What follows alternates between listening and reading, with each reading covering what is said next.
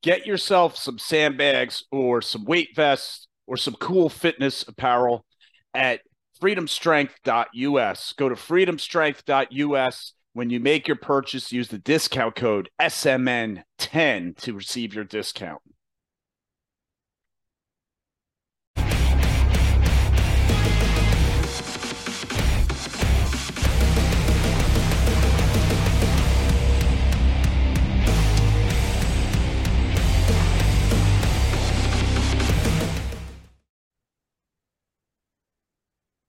Hey, everybody, welcome back to the Steel Mace Nation podcast. Today, I'm really excited about my guest. His name is Andy Curtis.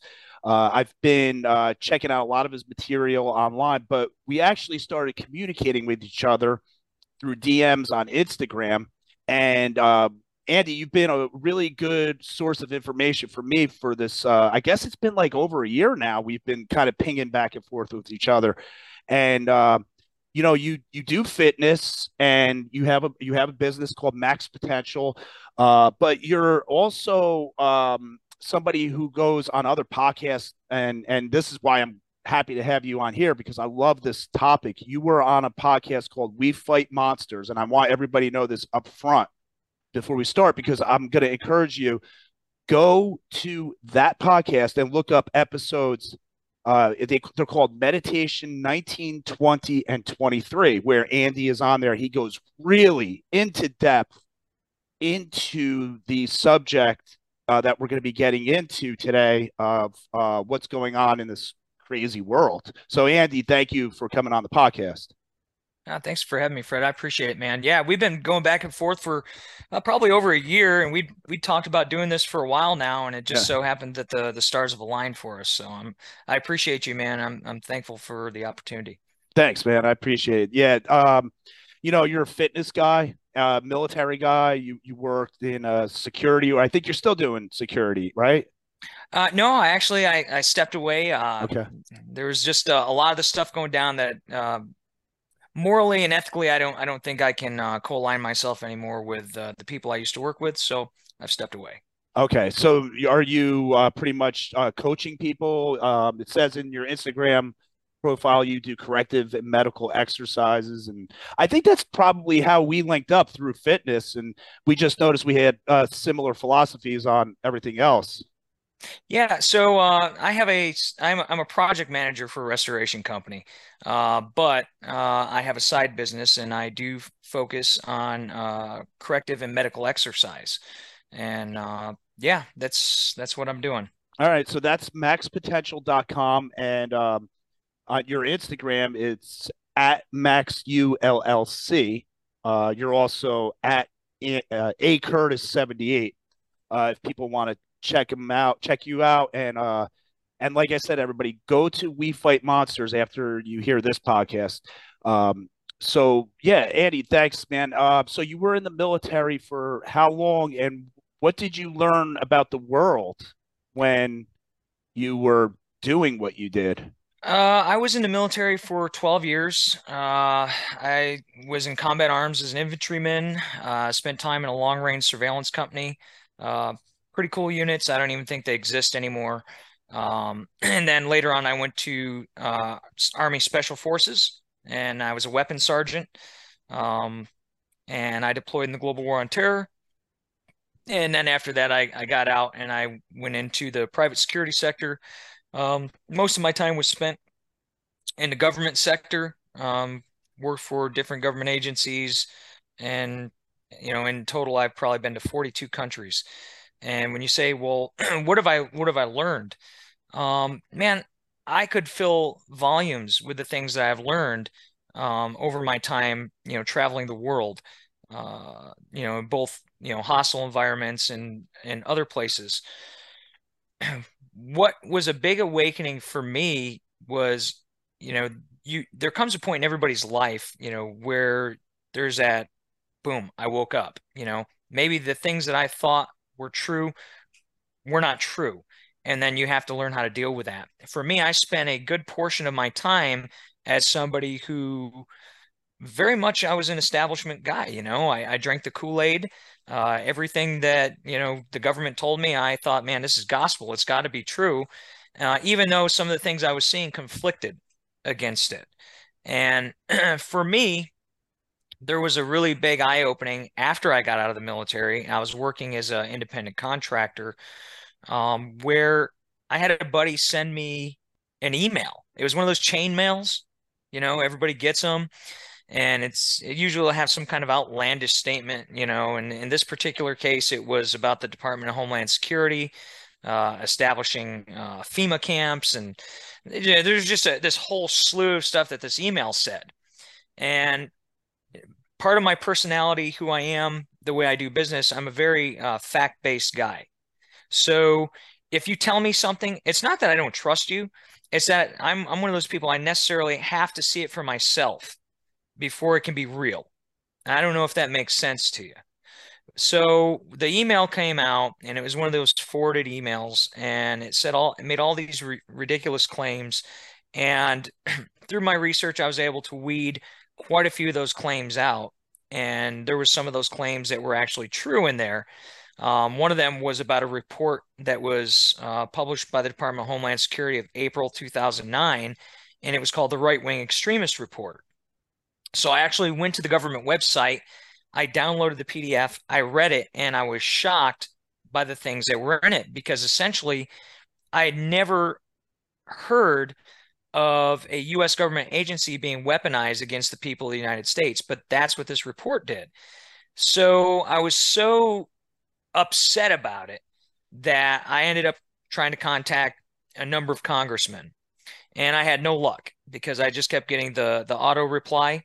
And except for this one congressman named Leo Berman out of, I think he was the 6th district in Tyler, Texas. The guy was a veteran, Vietnam vet. The guy was, openly outspoken American patriot, I guess you would classify it as. And he responded to me instantly, not with just the auto reply, but a personal reply. And when he responded to me, I can tell you, I remember the evening. It was about 11:30 at night. I was packing my bags to get ready to jump on a plane at 4 o'clock the next morning to go to Africa.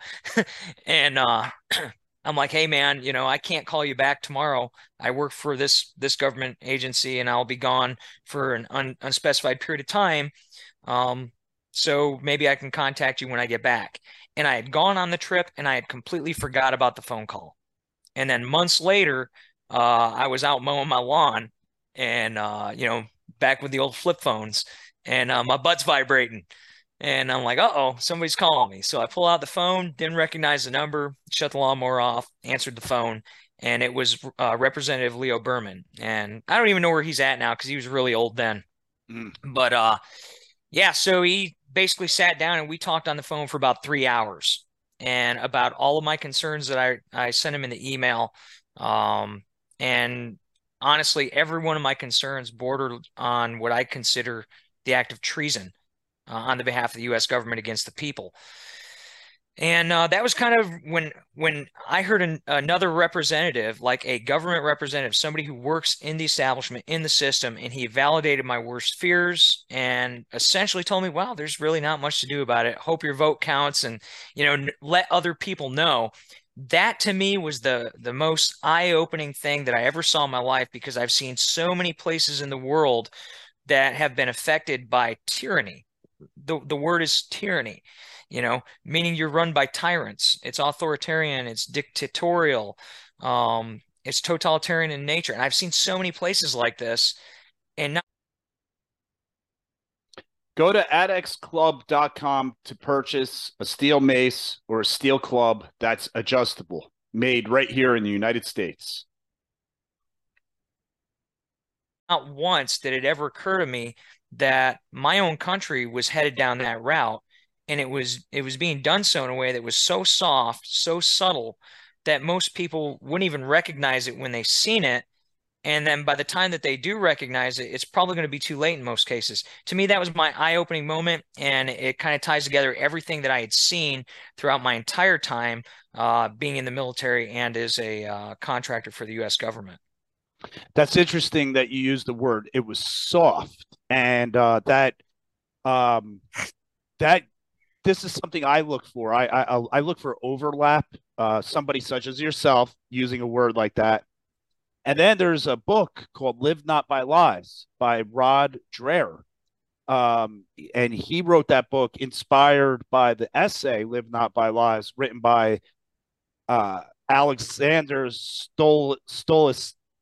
Boy, Stolis. Stolchenitsyn. Thank you. Yeah. Yeah. um, so he wrote Live Not by Lies. So this Roger wrote this recently, I believe in 2019, and he talks about the Soviet Union and how people managed to live under that kind of authoritarian rule. And he showed in his book that what's going on in the United States is a form of soft totalitarianism. Yeah. It's the iron hand with the velvet glove until the glove comes off, but that'll be later once they've pushed ahead a little bit. So that's interesting. So you use that word, and do you think like a lot of people are seeing it more and more? I hear more and more people are waking up, and I'm kind of 50-50. I'm looking to be pulled over into the more optimistic side, but I'm reserved still. What do you think? Man, I got to tell you, I was very fatalistic up until about 2021. And the tide, I think, has changed. Um, I used to be the guy that, I've done a lot of podcasts. We Fight Monsters is one of them I've done over the years. And for some reason, people keep finding me, or I keep finding people where I get brought in to talk about these things. And it used to be one of those things that, I'd go on a podcast and, I was around an echo chamber, where obviously I'm on the podcast because whoever had me on the podcast was of like mind, and the people listening generally are of also the like train of thought. But yet when I would go to work and I would talk to, some of my coworkers, they're like, dude, you're smoking something. Yeah. You're wearing a tinfoil hat. I don't know where you're getting all this information from. And I spent so much time trying to tell people I just read. I go to the open source venues where this information is collated, and I read it. I'm somebody who's fairly smart, and I can read and I can decipher the information that I'm taking in, and I know how to do research. So if there's something I don't understand, I can actually go to the source to figure out what that is. And this is what I've analyzed from what I read, and I can give you verbatim, in many cases, what was written. But people, for some reason, during leading up to recent years, they just write you off as crazy. They tell you, you're wearing a tinfoil hat, and they think you're, the term conspiracy theorist, which we could talk about that term. It was a generated term by the CIA, believe it or not, to discredit anybody who believed that there was a conspiracy to kill Kennedy. Mm. And it was to fortify the position of the Warren Commission report. That's another story. However, in 2021, you've seen more and more people that were, and this is what I've seen, receptive to me, from online to in person, to the cocktail party that you're going to. People are all of a sudden like, wow, yeah, I believe that. Tell me more, whereas before it's like, yeah, dude, you're crazy. You're smoking some reefer or something. So I don't know. I'm very optimistic. I think that there is an awakening going on. I think that it's physics. I think physics can explain what we're seeing happen. Um, Basically, whenever you have a movement of any kind, movement requires, and we know this from exercise, movement requires momentum, right? It requires inertia, and then inertia turns into momentum. But we know through physics at some point, the amount of force that's generated from the inertia ultimately ends up waning at some point, and momentum then begins to get lost, and then you have a decline in that momentum, and then you'll see whatever movement was started on one side then starts to go down on the other side and decline. But we also have to remember that in physics, Newton has three laws, and the third law says that for every force, there's an equal force that is exerted in the opposite direction. So through physics and history, we can see this. So whenever you have a movement, let's just say that you turn it into two paradigms. You have a left paradigm and a right paradigm. And you'll see where one side, let's say the left paradigm, starts to pick up inertia, it has momentum, it carries up to a certain point, and then it loses. Well, remember, there's an equal and opposite reaction to that. So the equal and opposite reaction that comes from the right side. So when this side starts to lose momentum, while this is building momentum, this side is also building momentum. This side starts to lose. Now this one runs, and it's that's where we have that balance that we've seen throughout history. One regime crumbles, another one comes up. That's my particular perception of it, and this is why I'm very optimistic. Okay, yeah. And I think, yeah, we're starting to reach the apex of one with the other one trailing right behind it. And that would be the volumes of more awake people starting to step up. And yeah, I see it, and I'm definitely on that side, and I'm rooting for it. And before we started recording, we discussed like how people in the fitness world really experienced a lot of this soft totalitarianism early on with the epidemic, with closing of gyms and uh, telling people they don't need vitamins, they need shots and masks and stuff. And I think like if the audience right now you're listening, if you try to listen, remember back to those days, and I think this is what Andy is trying to illustrate. How there's this, it's played up, and then it's gonna run its course, and there is an end that it's trying to reach. What is that end? Is it bad for us? What do you say about that, Andy? So, and here we're getting some complicated things. First, why is it, do you think, that people who are health and fitness oriented have a tendency to wake up so quickly, right? We see this in the veteran community. We see this in the fitness community. We see this in the law enforcement community, the emergency services community. But why do you think that is? Why do you exercise? Oh, so I can perform. Okay.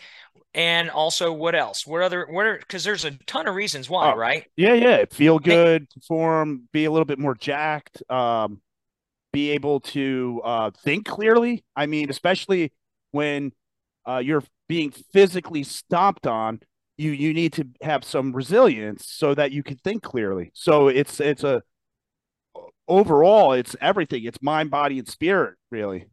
so could we sum it up by saying that by me or you being as physically fit as possible, being as healthy as possible, would you say that makes you more independent? Oh, definitely. 100%. And I think that's why people that are kind of involved in the communities that we're in, whether it be fitness, the veteran community, law enforcement community, so on and so forth, we're people who tend to understand the reality that by being healthy and fit, we're much more likely to be independent, not require some outside forces assistance. And on top of that, not be in a position to be under the foot of somebody who says, no, you need to do this because I said so. Well, I don't really need to do this because you said so, because I'm completely able and independent to do it on my own. So go Yeah. fly a kite, Yeah, you it's a know? little hard to tell a guy who's bench pressing 225 uh, to come over here and do this. Like that's an independent dude. He's not scared of lifting the weight, or a woman. It could be a woman. People who work out, like they put themselves under physical and mental pressure all the time. So throwing a little, you know, trick out there to make you scared might not work on this portion of society, right? Yeah, and I think at the same time it's contagious too, right? Because Yeah. so let's just say like you're in the fitness community, right? And the great thing about fitness community is like everybody's goal oriented, right? We set these smart goals Yeah. and we're out to achieve them. Maybe I want a better PR, or I want to run faster or further, or I just want to get trimmed up and jacked, whatever it is. You've got these goals that you set. So, okay, what goes along with those goals? Everything requires logistical needs, right? So, hey, so for me to do this, I've got to eat. I've got to eat in such a way. I've got to maybe get some vitamins that I'm not normally getting. I've got to get rest. So, I need to, stay away from these things. So now there's the logistical things that come into play that are part of you meeting your goal. And it just so happens that if you meet your goal, you become more independent. And this whole mindset, it's contagious. It's contagious because now you're realizing like, wait a minute, these are the things I need to do to accomplish my goals. So you're much more attentive to all the BS that's being thrown out there. So then when somebody tells you, hey, vitamin C is actually bad for you and it doesn't help your immune system. Wait a minute. That goes against over 100 years of documented studies that have told us the exact opposite. But you're just telling me that and you have nothing to back it. And Right. the thing that you're using to back it is you're going to tell me that, well, if you do this, then you won't catch some virus. Okay, cool. That's got nothing to do with vitamin C. What Right. you're telling me to do is neglect vitamin C because somehow I'm not going to get sick when we know that vitamin C helps my immune system to Right. keep me from getting sick. The average person in the fitness community says that doesn't make sense because I'm so attentive to these things because those things are part of helping me accomplish my goals. And Mm-hmm. then when the average person who's in the fitness community notices enough of these patterns, they then say, wait a minute, something's not right. Yes. This So this is amazing when you think about it. It's such a little thing like vitamin C, but that's the thing that wakes the person up and says something's not right here. That doesn't, I mean, all I read is vitamin C is good. I take piles of the stuff. Every time I'm Yeah, sick, I'm giving it to my kids. Now yeah, all of a sudden that and vitamin D and ivermectin and all these things not doesn't work. So you already smell some rotten cheese, right? And you're correct. like, what's going on here? And my favorite was vitamin D. And that was one of the things that kind of Yeah. got me booted off Instagram in 2020 and actually caused me to start my own business. I ended up doing like a lot of work in college on vitamin D. And that vitamin D is what led me to more research on how to increase testosterone naturally, how to increase it naturally within normal range levels, right? Not exogenous levels.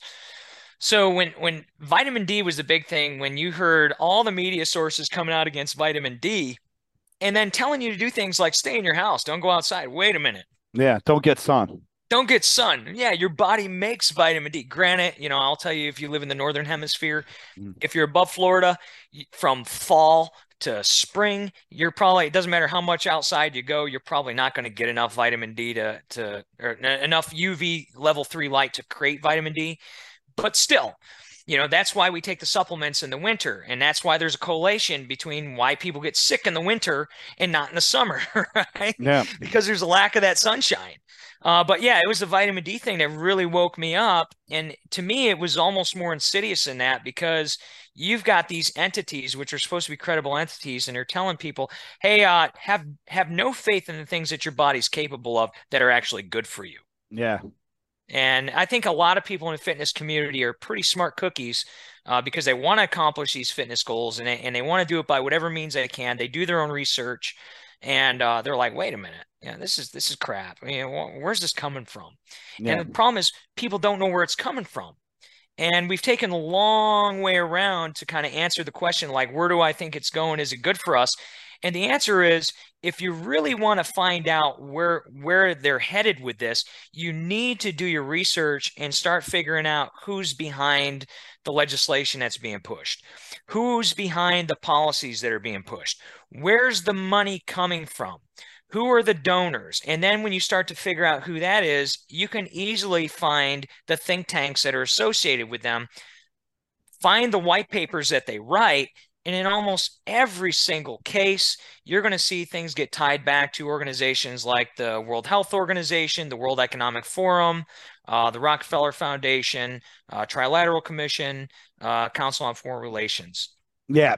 Now, if I may interject on this note, I think I have something I could give to the audience that's helpful because I'm kind of like you, Andy. I'm in the weeds, looking around. You're way more advanced than me, so I consider you a source of information. But the way I consider you a source of information is I busted my ass listening to every single one of your podcasts. You sent me. Oh, I didn't even mention you wrote 3 books, and you sent me them, and I've been reading them. Okay, so why am I telling everybody this? Because what I'm looking for from you is consistency through tons of your appearances online, what you're writing, all your DMs to me. And I'm starting to see you are a consistent source of information. And I'm seeing a lot of overlap and things like that. And what I'm trying to say to the audience is find your sources of information that are similar to Andy. Maybe Andy could be one. This is your opportunity to start your search. And I'm saying this because not everybody's going to do that kind of hard work that you just mentioned, Andy. They're not going to go look for the white papers Sure. and like, you know, like I'm a crazy guy. I go to World Economic Forum's website and they have thousands and thousands of web pages. But sometimes a guy like you will actually post up a link and I'm like, "Oh, I have to stop right now whatever I'm doing and I have to go to that link because that's a gift. You did the hard work, or somebody, or Dr. Naomi Wolf is a great Love source her. of information. She's a liberal, Yep. so I'm not a liberal, so I use her to balance myself out, right? Yes. And then I look at where she digs up research, and I look for this consistency. And there's a lot of people, such as yourself, such as her, and all I'm trying to say here is, if you're not going to do that hard work, digging in deep, at least find people that you could trust. And how do you trust them? Look for their plethora of information and look for that consistency, and you will see that they are very much over the target. I appreciate that, man. And I'll tell you, one of the things that I always tell everybody, if I'm at a family gathering or I'm at work and, these conversations come up, and lately they come up more than I've ever seen them, in my entire Good. life. But, and it's good Yeah. discussion. We need to discuss things. But what I always tell people is, I don't want you to take my word for it. I don't want you to believe me. The last thing in the world that I want from anybody to do is take me at my word when I say these things. I want you to, if I'm telling you, hey, this is where I found it, I want you to go there. I want you to see it. I would love for everybody to see what I saw. And, you know, that's when you really, it's one thing for me to tell you something. It's another thing for you to see it for your own eyes. And to me, that's just, if, every time I talk to somebody and somebody comes back to me later on, it's like, hey, dude, I went there and that's crazy. Did you know this, and that? I love that because, like, yeah, I did know it, or maybe I didn't know it. Maybe you saw something I didn't see and it slipped by me. But man, that's Yeah. awesome. And that helps you out because now they're kind of throwing you a little pearl that maybe you passed over. Yeah. And so for me, at the end of the day, I love being independent. I don't like being told what to do. And you're like, well, how can that be? You're a military guy. Well, I did 12 years in the military and I stepped away, and there's a reason. I don't like to be told what to do.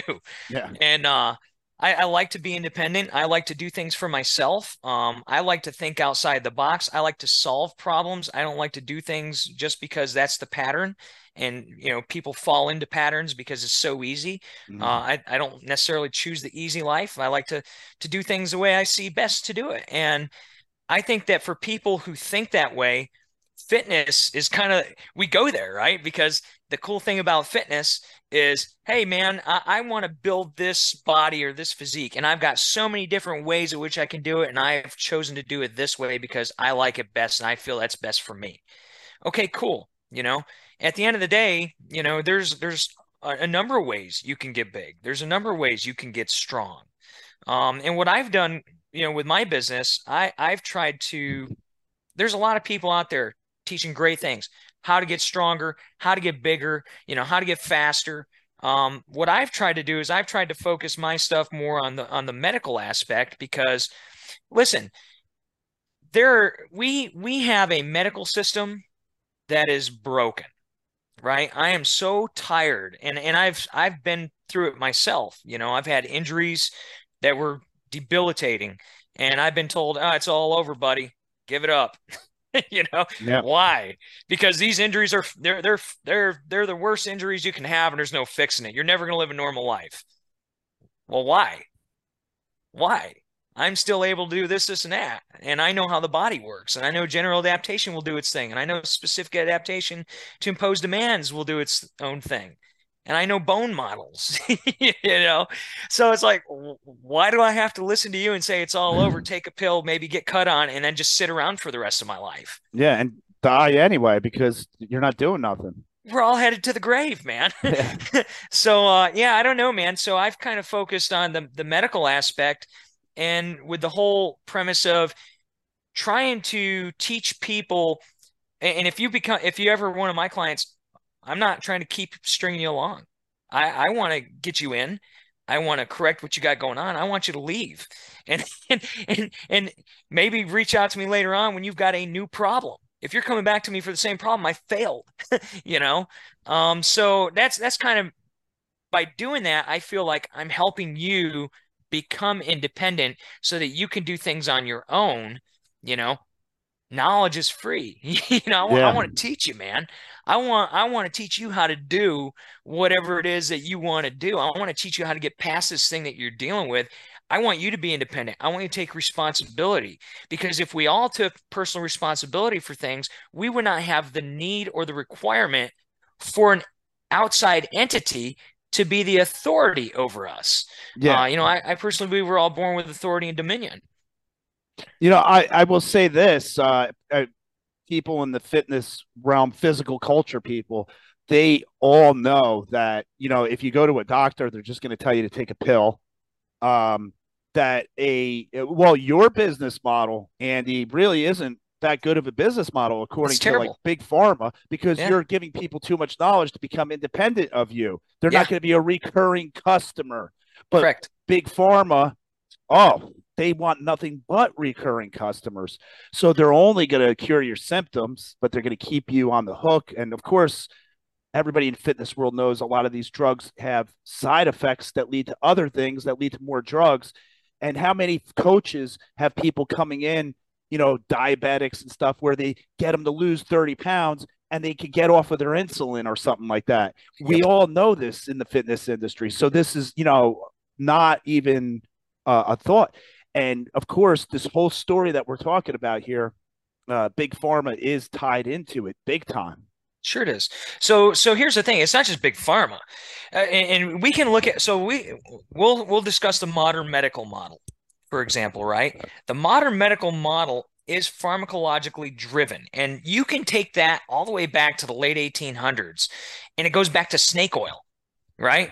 And Yeah. I'm not going to say that, big pharma, before it was big pharma, sent people out to be snake oil salesmen so that they could come up with a solution.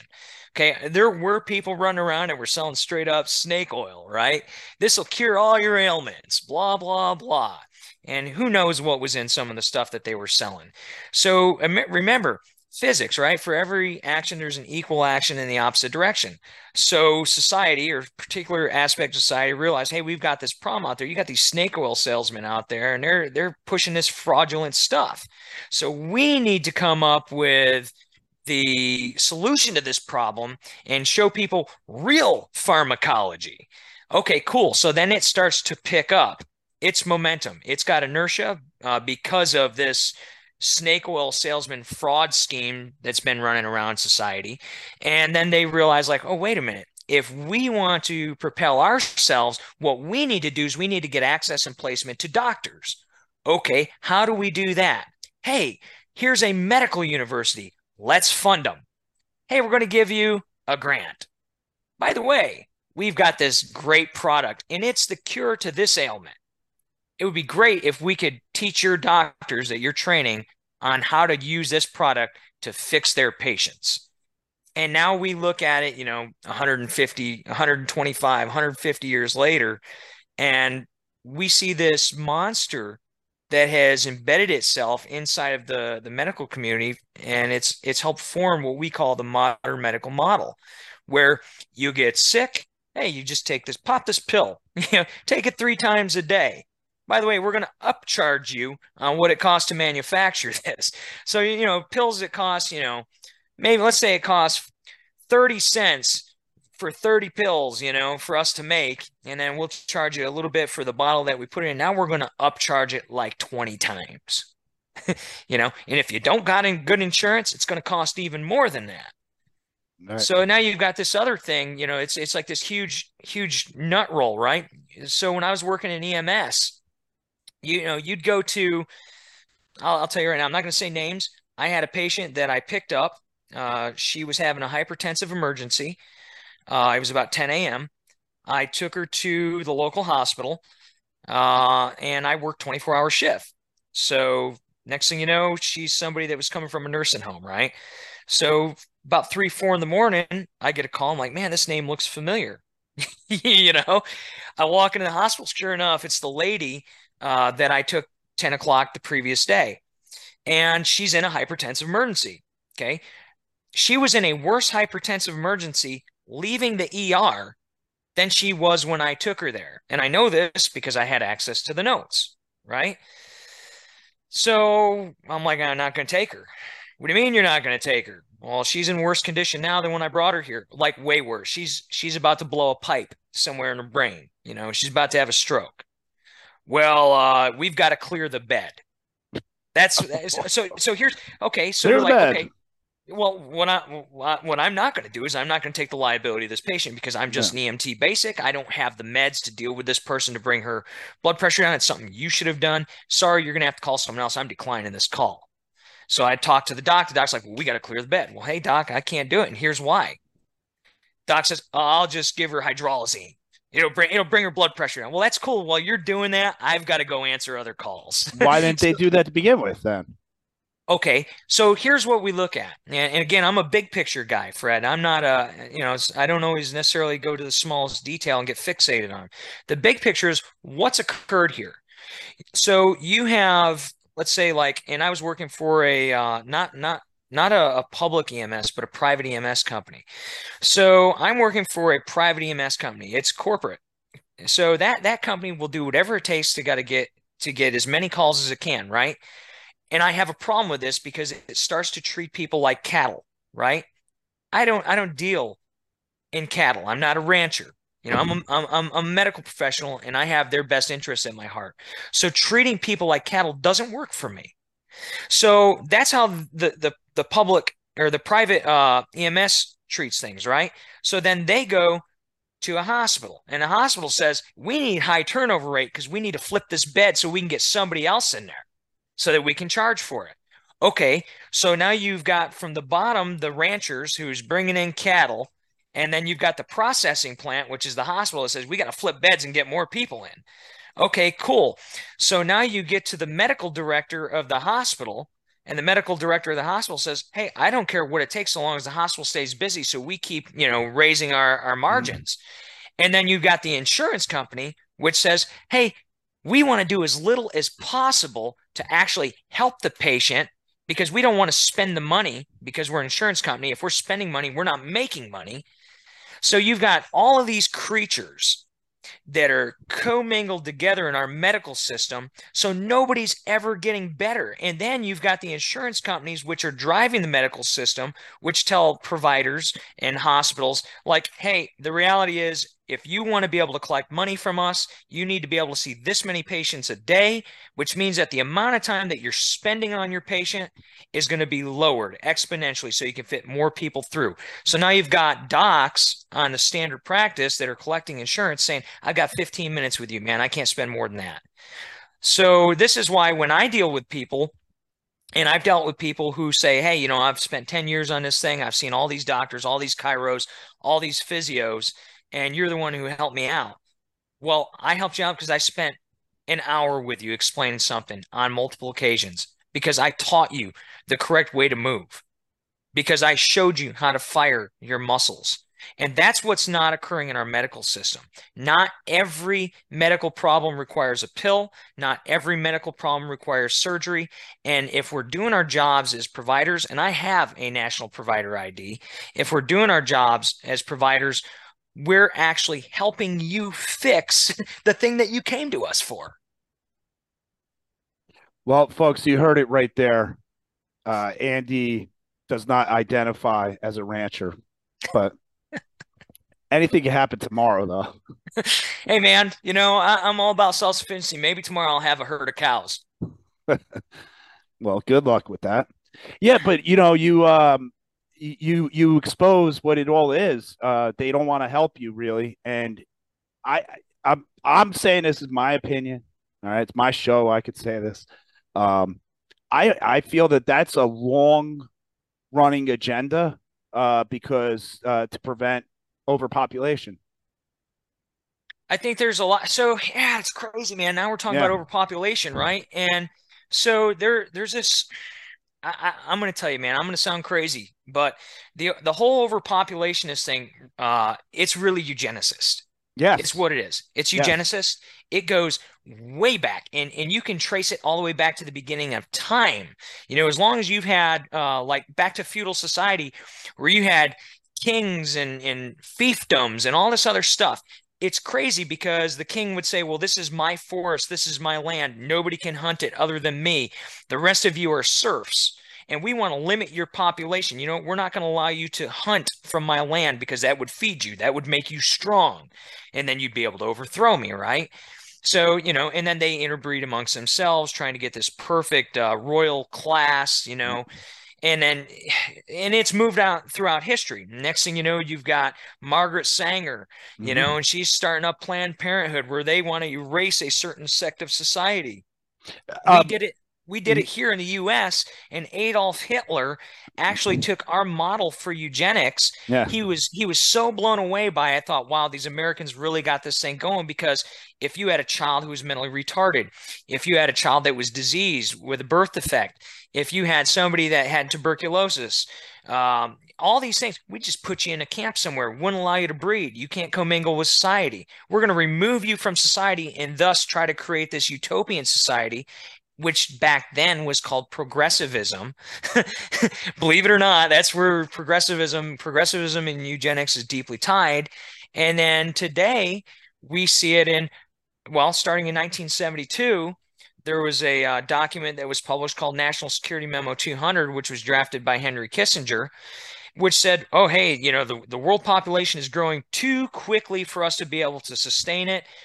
People are going to be battling over resources. We need to do something to lower population. And we can do so through trying to control, I kid you not, trying to control the climate, the weather. We can do it through war. We can do it through all these means to lower the population so that we can sustain society. And we know that's just not true. The real science doesn't show that we're overpopulating. The real science shows, particularly in the United States of America, that people like you and I are not populating fast enough. Yeah. So, we're not able to keep society going by procreating enough. And this problem has become exacerbated by lifestyle. So now we have a primarily sedentary lifestyle, which is detrimental to health. We eat things like high fructose corn syrup. We create metabolic syndrome. We create obesity. These things affect somebody's reproductive health. We eat foods that are so highly processed with things that are, detrimental to your cellular health. We take drugs. We take all kinds of interventions that have adjuvants in them and preservatives in them that damage our cellular structure, our DNA, Yeah. our reproductive abilities. So now we're going on the decline. We're not overpopulating, we're underpopulating. Right. And to me, it's just this is my opinion. It's a farce, and it's meant to create a modern day feudal society where you have the extreme haves at the top, the extreme have-nots at the bottom. You become a serf, and to use the terms of a gentleman named Yuval Noah Harari, who's a member of the World Economic Forum, a futurist, a trends setting individual, a transhumanist. He's all these things. He will tell you himself. He's saying, well, what we're doing is we're developing a useless class, Right. and we have to find a way. And he said it, we have to find a way Go to sleepymonkeytrainingacademy.com to turn your pain into power. to humanely phase out this useless class. Yeah. You and I hear that, and we think Nazis. Yes, absolutely. Yeah. You And know? other people, I don't know what they're hearing when that's said. Bill Gates, my computer's going to start smoking because I said his name. Yeah. He did a TED talk where he's talking about how vaccinations will help reduce the world's population, and the idea behind it was because this gets used a lot. They cut it a certain way to just make it sound like I'm going to vaccinate people in the population. What he meant to say was when people live in a third world country, they'll have a lot of kids because um, there's a lot of child mortality. So Yeah. they'll have like three or four kids because probably one or two are going to die. It's just a natural thing that happens. So what he was saying is, but if we vaccinate them all, they won't have that many kids because they won't die from disease.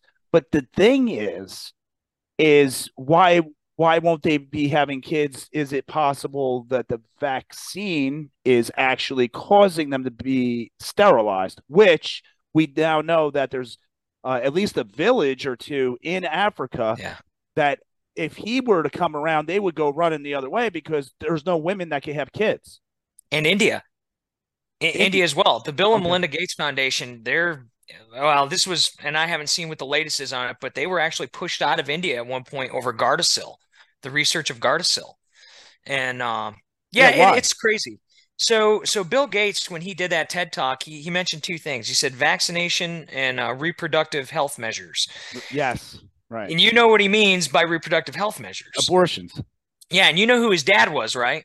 Yes, and his dad was a eugenicist that partnered with Margaret Sanger. You got it, man. Yeah.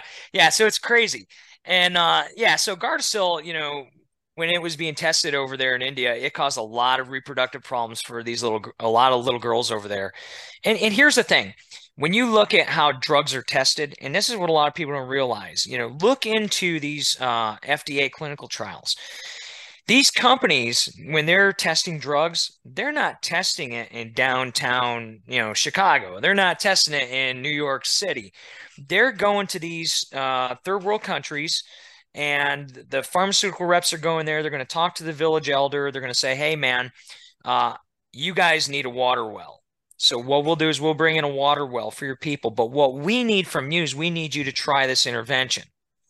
So then they'll start out small, right? And I don't remember the exact numbers, but it's like 300 or less, up to 300 people for the first phase. And then it's got to like multiply it up to like 1,200 for the next phase. And it's like 5,000 for the next phase, right? And as each phase is going, they're not testing this in areas where all of a sudden you start season out. They're going to be like, "Oh man, it's because of the drug, and I'm going to report it to somebody." No, they're taking it to these places where they think it's very unlikely if something happened, somebody would be able to report it to the FDA. Mm-hmm. So the FDA doesn't question it. So the FDA's got this ridiculous process that's set in place. It says you've got to go through 3 phases of clinical trial, and you're looking at about 50,000 pages of documents. Well, let's use some common sense. If I own a company, right, and if I were to hire enough people to do the 50,000 page application, I'm hiring an entire staff to do this. And this is going to be, it depends on how quickly I want this work done. I may be paying a lot of people to do this. So I'm going to spend tons of money just to file the application. Well, it's several $1,000,000 just to apply to the application. So now I need enough money to not only hire the staff to do the application, but to submit the application. And this gets done in all these phases, right? So the FDA doesn't care because the money's being paid, the application's being sent in, and there's nobody complaining about it. The FDA doesn't have due diligence to do an investigation until enough complaints are made. And again, I looked this up once, I forgot, but it's like a ridiculous amount that's required to get the attention of the FDA for the FDA to say, "Hey, now we're actually going to investigate this." And that's a problem we have, right? So now you've got all these drugs that are being pumped into society that went through God knows what, God knows where to get to where they're at out on the street. And there's nobody to actually, attest to the true safety of it. And that's why you see these lawsuits coming out later on. You see them while you're watching the nightly TV ad. Did you take whatever? Right. Are you sweating blood at night? Do you urinate, feces? If Vioxx. so, yeah, whatever it is, contact this attorney and you'll be part of a class action lawsuit. And here's the thing about these drugs that people don't realize. So let's just say you've got drug A and it's been gone through its third phase of clinical trials. Nobody's ever complained about it, and it's being used to treat syphilis. Okay. Well, that's cool. Well, now somebody says, hey, we realize that you can also use this drug to treat gonorrhea. Okay, cool. Well, guess what? There's no requirement for any testing on that. Yeah. It's already been approved. Right. Is that, Yeah. that's kind of how it works, man. Yeah, that's incredible. And if people just don't know this and they just assume everybody's operating in their best interest. So why do I have to worry about all these details? And I think the clear cut message is no, nobody is going to operate in your best interest. Right. People always operate in their own best interest. And, just I could give you a good example in a funny way. All right. This was a discussion I had at the firehouse yesterday. We were talking about the Canadian wildfires. So, in order to put out a big wildfire, sometimes you start smaller fires around the fire to deprive the main fire of any material to burn as it approaches. So you start a small fire and you cut a line with it, and then when the big fire approaches, it dies down because it doesn't have any more fuel to burn. Right? It's all done. This is wildland firefighting 101. So we were just talking about self-deprecating humorous kind of thing where we were like, imagine if we were up there doing that and we actually made the fires worse, right? And then people came and said, hey, why'd the fires get worse? Are we going to really tell the truth that we made the fire worse? Or are we going to say, hey, look, we did what we were told to do. We burnt this and that's all that we know. And, that's kind of how people operate, right? Nobody wants to make themselves lose their own job. Nobody wants to put themselves in a courtroom or in jail, right? So you got this entire regulatory agency, a whole corporation that's just makes money off of these things. And if something goes wrong, who's going to be the one that goes, hey, we got to tell everybody? Even if it's the secretary for making $50,000 a year, they'll boot her right out and they'll slap something on her so she can't talk, right? Yep. And you know what? That's funny too, because if you look at, okay, that's everything. That's bureaucracy. That's Yeah. how bureaucracies work.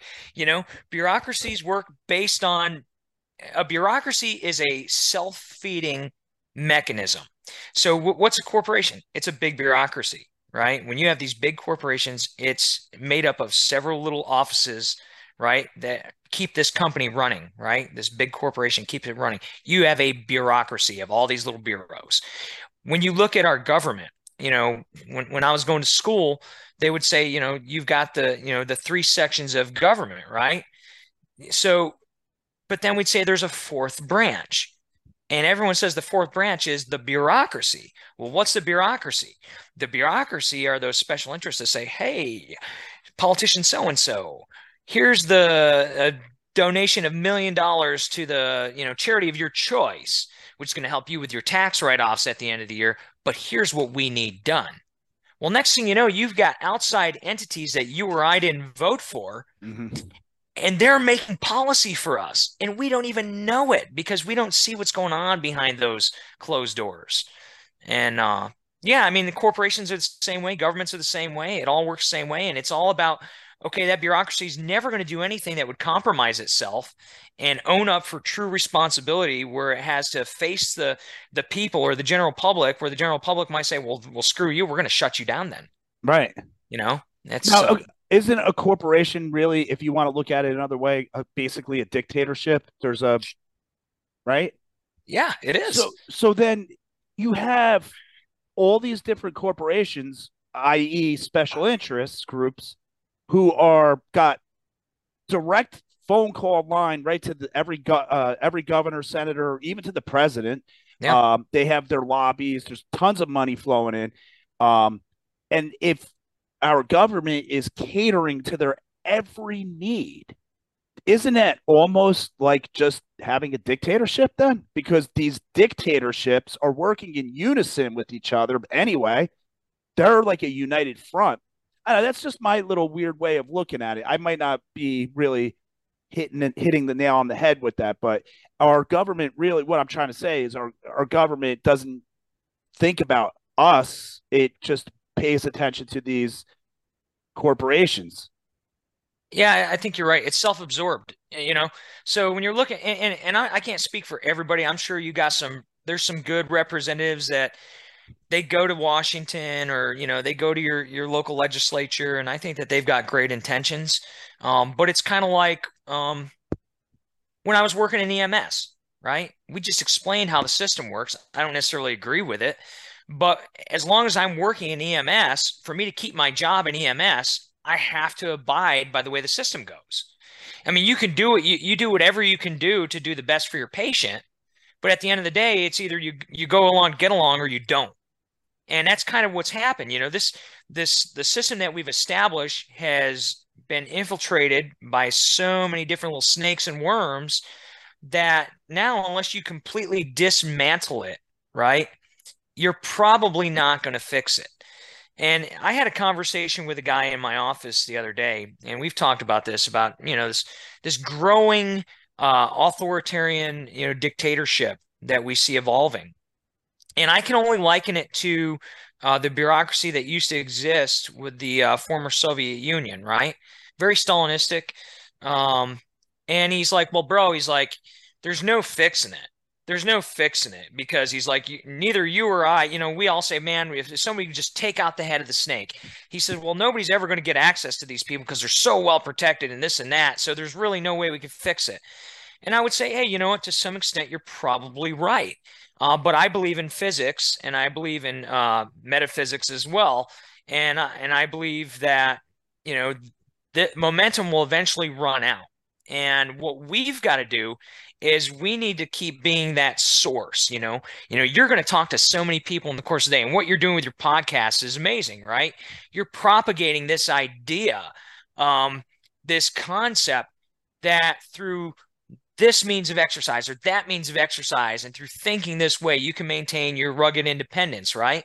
Well, people who watch your podcast are going to push that idea to somebody else, right?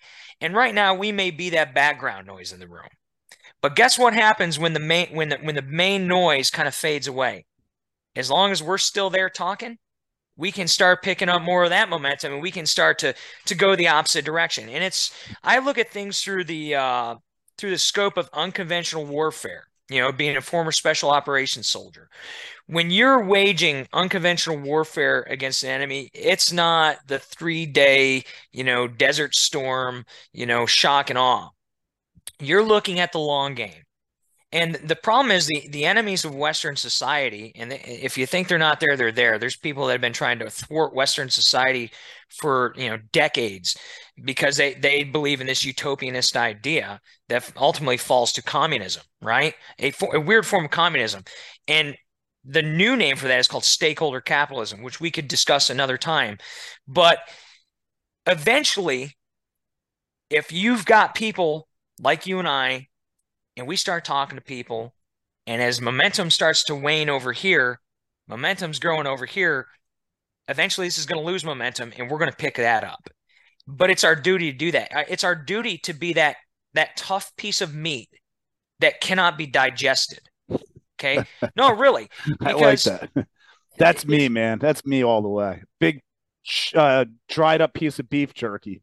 Just going to give you an upset stomach. You're going to have to poop me out, because you're not going to be able to do anything with it in your system, right? Yeah. That's unconventional warfare. Unconventional warfare is kind of like, we dig in, we create a network, we establish our underground. And I'm not telling anybody here, you're going to do anything militaristic to overthrow anything. What I'm telling you is, we live in a new type of society where the old ways of warfare are gone. We live in a society where information warfare, it is the way to go. The human domain, What's the human domain? Your thoughts, your beliefs, the way that you live your life. That's the human domain. And how do we access the human domain? We access it through the things that we see, the things that we hear, the things that we read. It's information warfare. So how do you combat this insidious evil that wants to enslave people, right? That wants to censor people, shut people down, do teach people to do things that are detrimental to their own health and well-being. You have to be that tough piece of meat. You need to be resolute.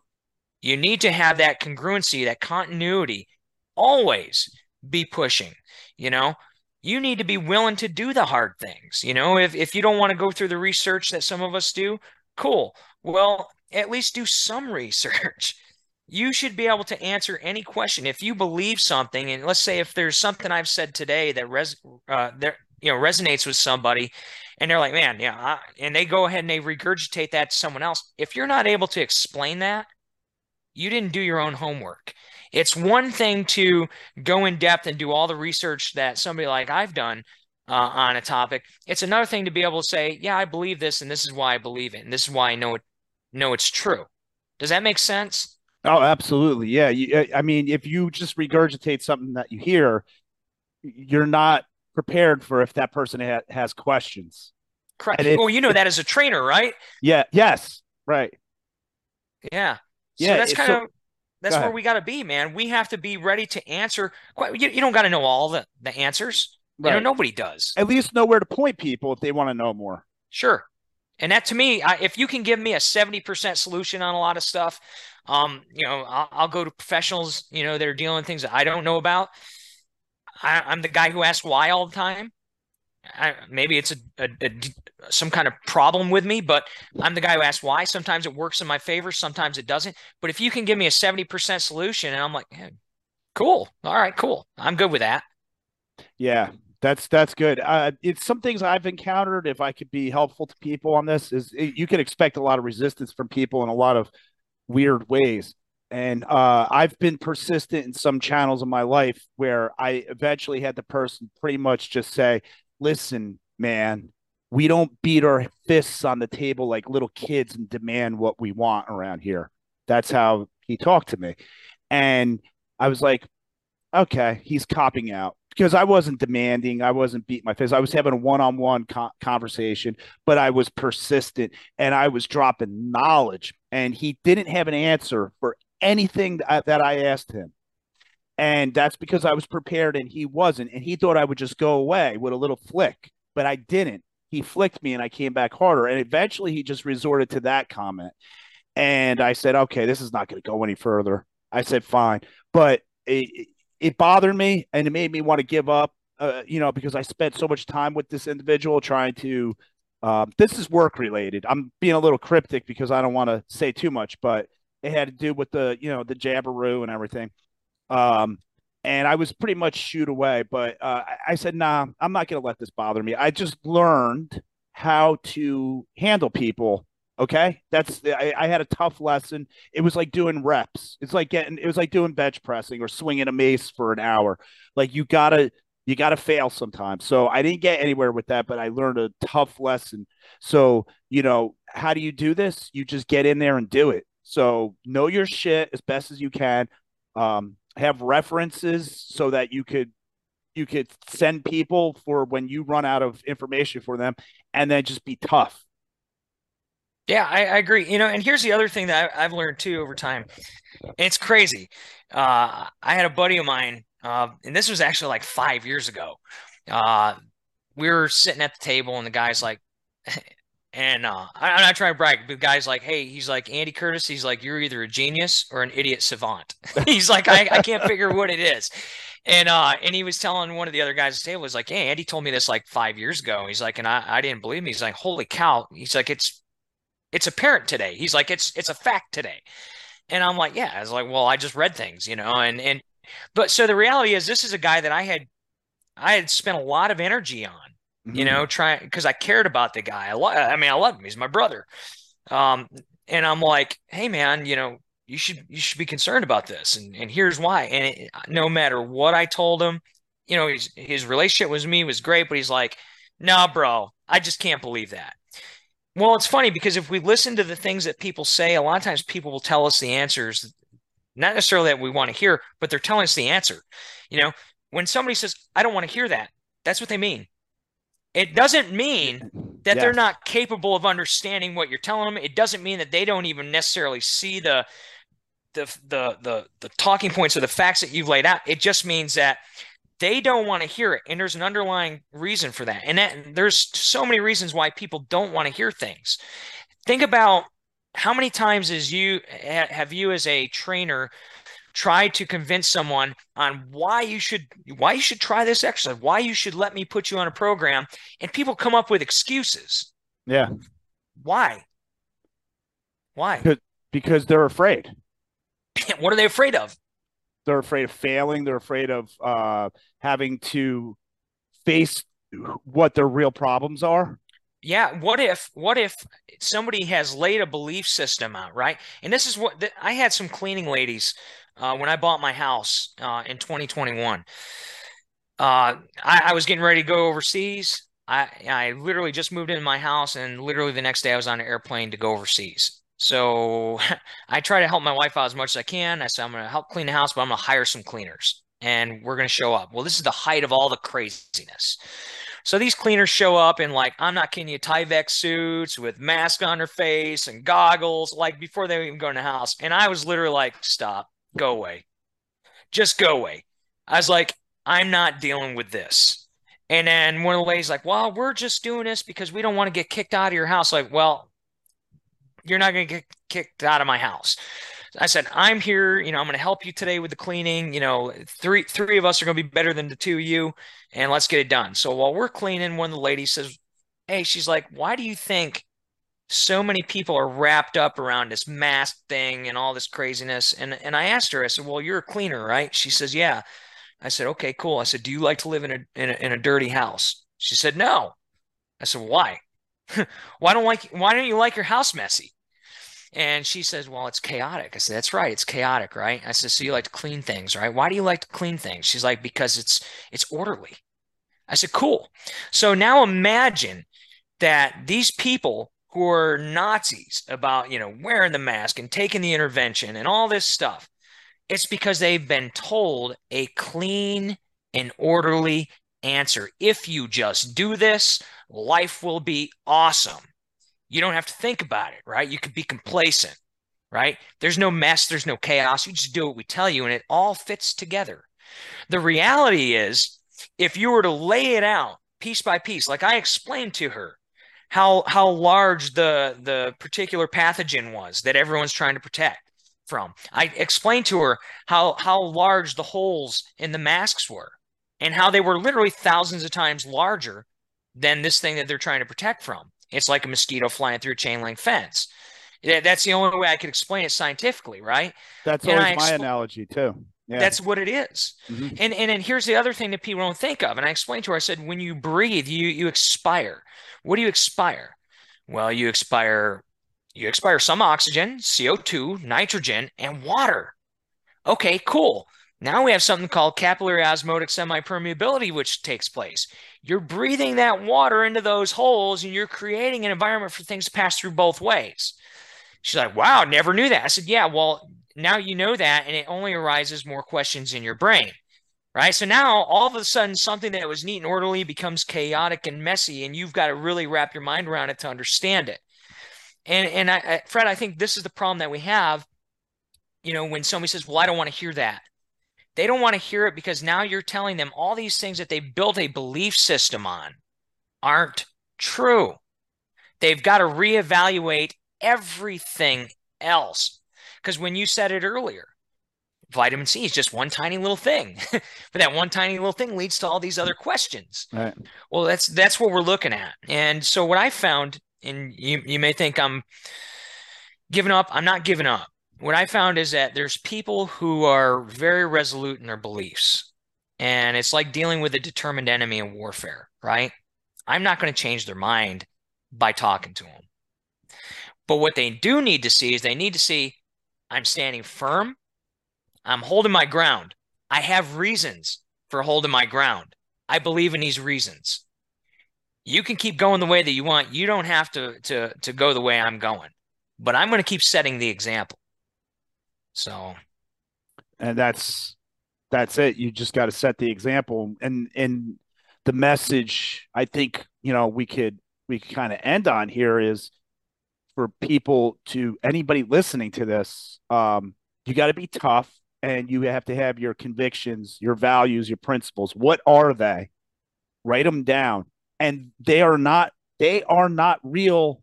Any of them are not real if you change them on the fly, yeah. right? You have to be ready to die on that hill. And you know, like I always on the Steel Mace Nation, I refer to everything as like warriorship, right? That's like my. It's a little corny, I guess. I'm certainly not a Spartan warrior, but that's how I vibe. Like I'm a warrior, going through life like that, a code of ethics and everything, and you know, it's about like just being like badass. Like say it, man. Like no, I'm not. I'm being badass here. I know what I'm doing. I'm defending my family. I'm defending the people I love, my community. Those people are foreign invaders to me. I'm not going to allow them. And somebody has to have that job. It doesn't matter how we think we live in this modern society where all that savagery is gone. It's not. It's just an illusion. We're just got this glaze over us of modernity that we settle our disputes differently now. What in a courtroom? I don't know, but in the reality, it always comes down to violence of some form or another, right? I mean, you're a military guy. You know this just from the fact that the military even exists right now, right? Shut the power off for 3 days, see what happens. Oof. Yes. Yes. I saw it happening. We had a terrible storm run through Jersey 12 years ago, whatever it was, and we didn't have power for like 2 weeks, and it was about to blow. People were using their generators, but it was getting savage out already. So, Yeah. yeah, we're not. I think it was George Carlin who said we're barely out of the jungle, folks. Yeah. Hey, look, man, in the grand scheme of things, look at the technology that we have, right? We've hit an exponential explosion in technology over the last, let's say, 75 years. 75 years ain't jack. Nah, Compare it to how long were we still running? Think about this. How long has the wheel been around? And then how long did the wheel remain? People were still in horse and buggies in the late 1800s, you yeah, know? And then all of a sudden, from the late 1800s, the Industrial Revolution, to let's say the 1920s, okay, it improved a little bit. And now we've just seen this explosion recently. It's a short time, man. yeah, yeah. Very short time. So it's incredible times, man. I think I'm actually exhilarated by it.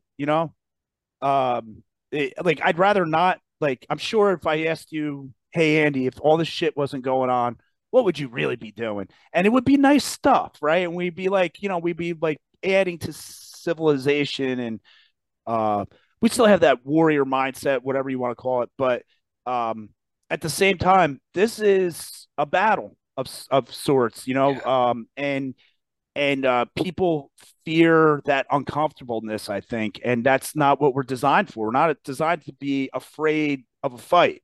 Just think. You just mentioned our ancestors.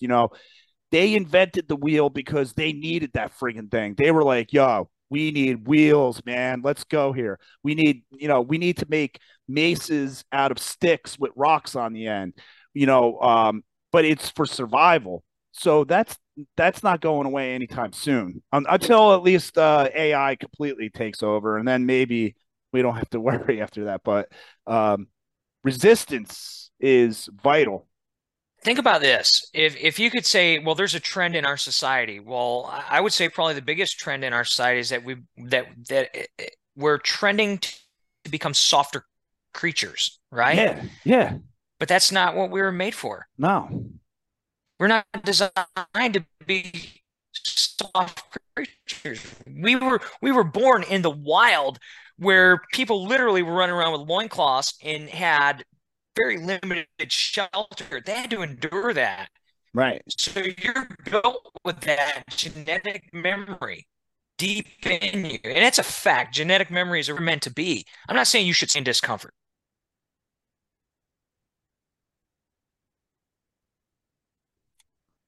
You there? Yeah, can you hear me? Oh, okay. Yeah, there was a drop out there for a second. Yes. So you were saying discomfort was your last word. Yeah, you should find comfort in discomfort. I think that is the Yes. duty of every human being that's born is to find comfort in discomfort because by doing so, you're less likely to become complacent. And what you were talking about earlier, I like to sum it up as rugged independence.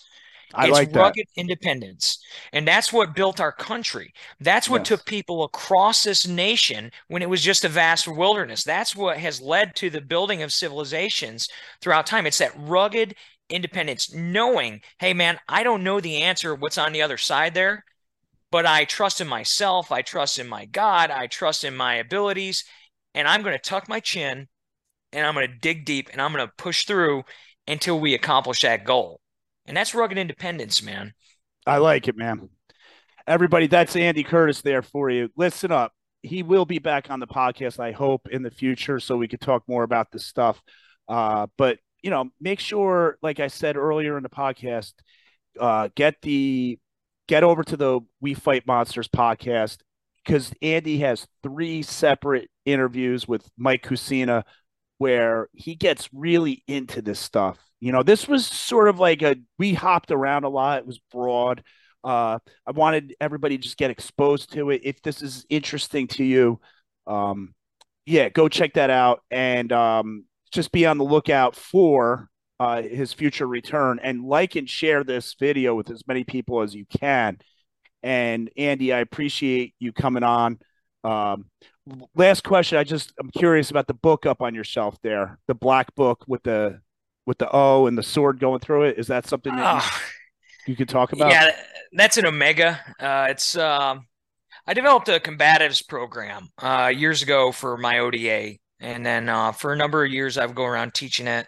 And basically, an unarmed combat and edged weapon combat program that I developed for my team to operate in confined quarters. In the worst conditions. Basically, you're deprived of food and sleep, so on and so forth. Yeah, that's just that book.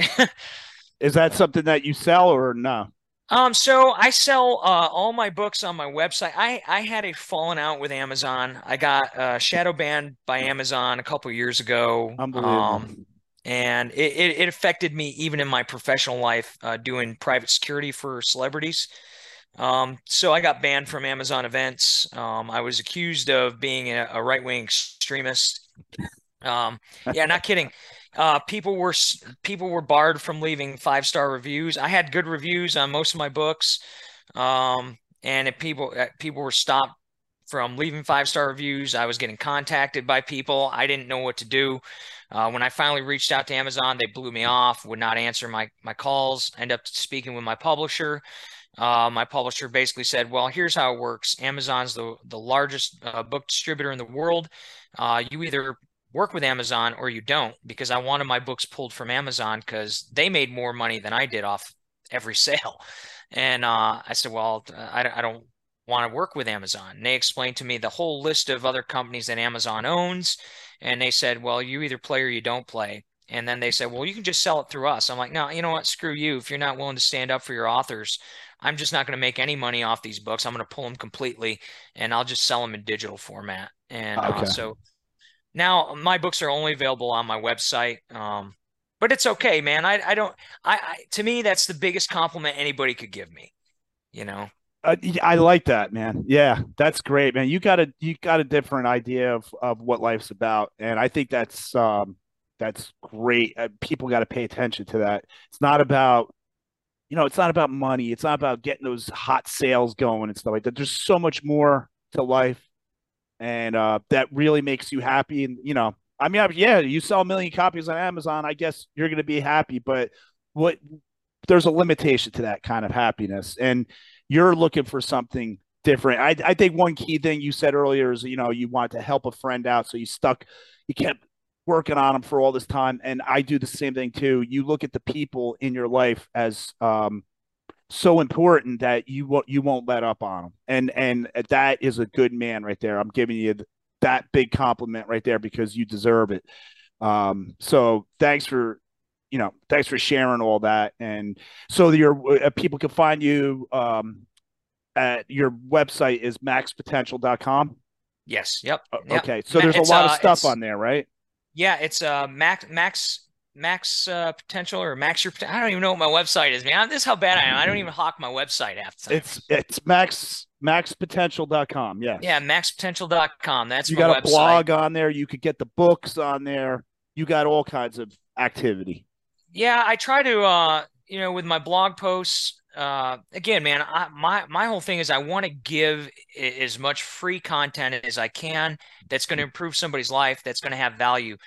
Because at the end of the day, when I started this company, I started the company kind of at the height of the COVID madness with the censorship Yeah. because I got censored for trying to give out basic, commonly known health information to Right. help people. And I thought, man, how do I help people become more independent? Because if they're more independent, they're more likely to take personal responsibility and not require an outside force to dictate their life for them. So I said, I'm going to start this website. I'm going to create a blog. I'm going to try to give as much usable, free information that people can just, apply it to their life right away. And in the process, if somebody wants to hire me for services, that's cool, you know, and that's kind of what I'm doing, man. All right. Yeah. Everybody, maxpotential.com. And if you want, he has two Instagram accounts, A Curtis 78 and Max U. Check the show notes. And yeah, that's it. I appreciate everybody tuning into this one. Again, please share it. Andy, thanks, man. Great talking to you. Great finally like talking to you in person and everything after all the DMs and everything. It's really cool. It's one thing, technology is just a useful tool and you could use it the wrong way or you can use it the right way. And I feel like today we used it the right way. And you know, I feel a little inspiration from this. I feel good. I'm ready to go kick some ass, man. How about you? You feeling good? Yeah, hey man, I always love to have fellowship with like-minded people, man, and you're one of the few people actually. There's a handful of people that I really go back and forth with DMs. You're one of those guys, so I appreciate the fellowship, and I'm very thankful for the opportunity you've given me, man. Yeah, man, absolutely. Anytime. We'll stay in touch with each other and yeah, enjoy the rest of your day. Everybody else, enjoy the rest of your day. Thanks for tuning in.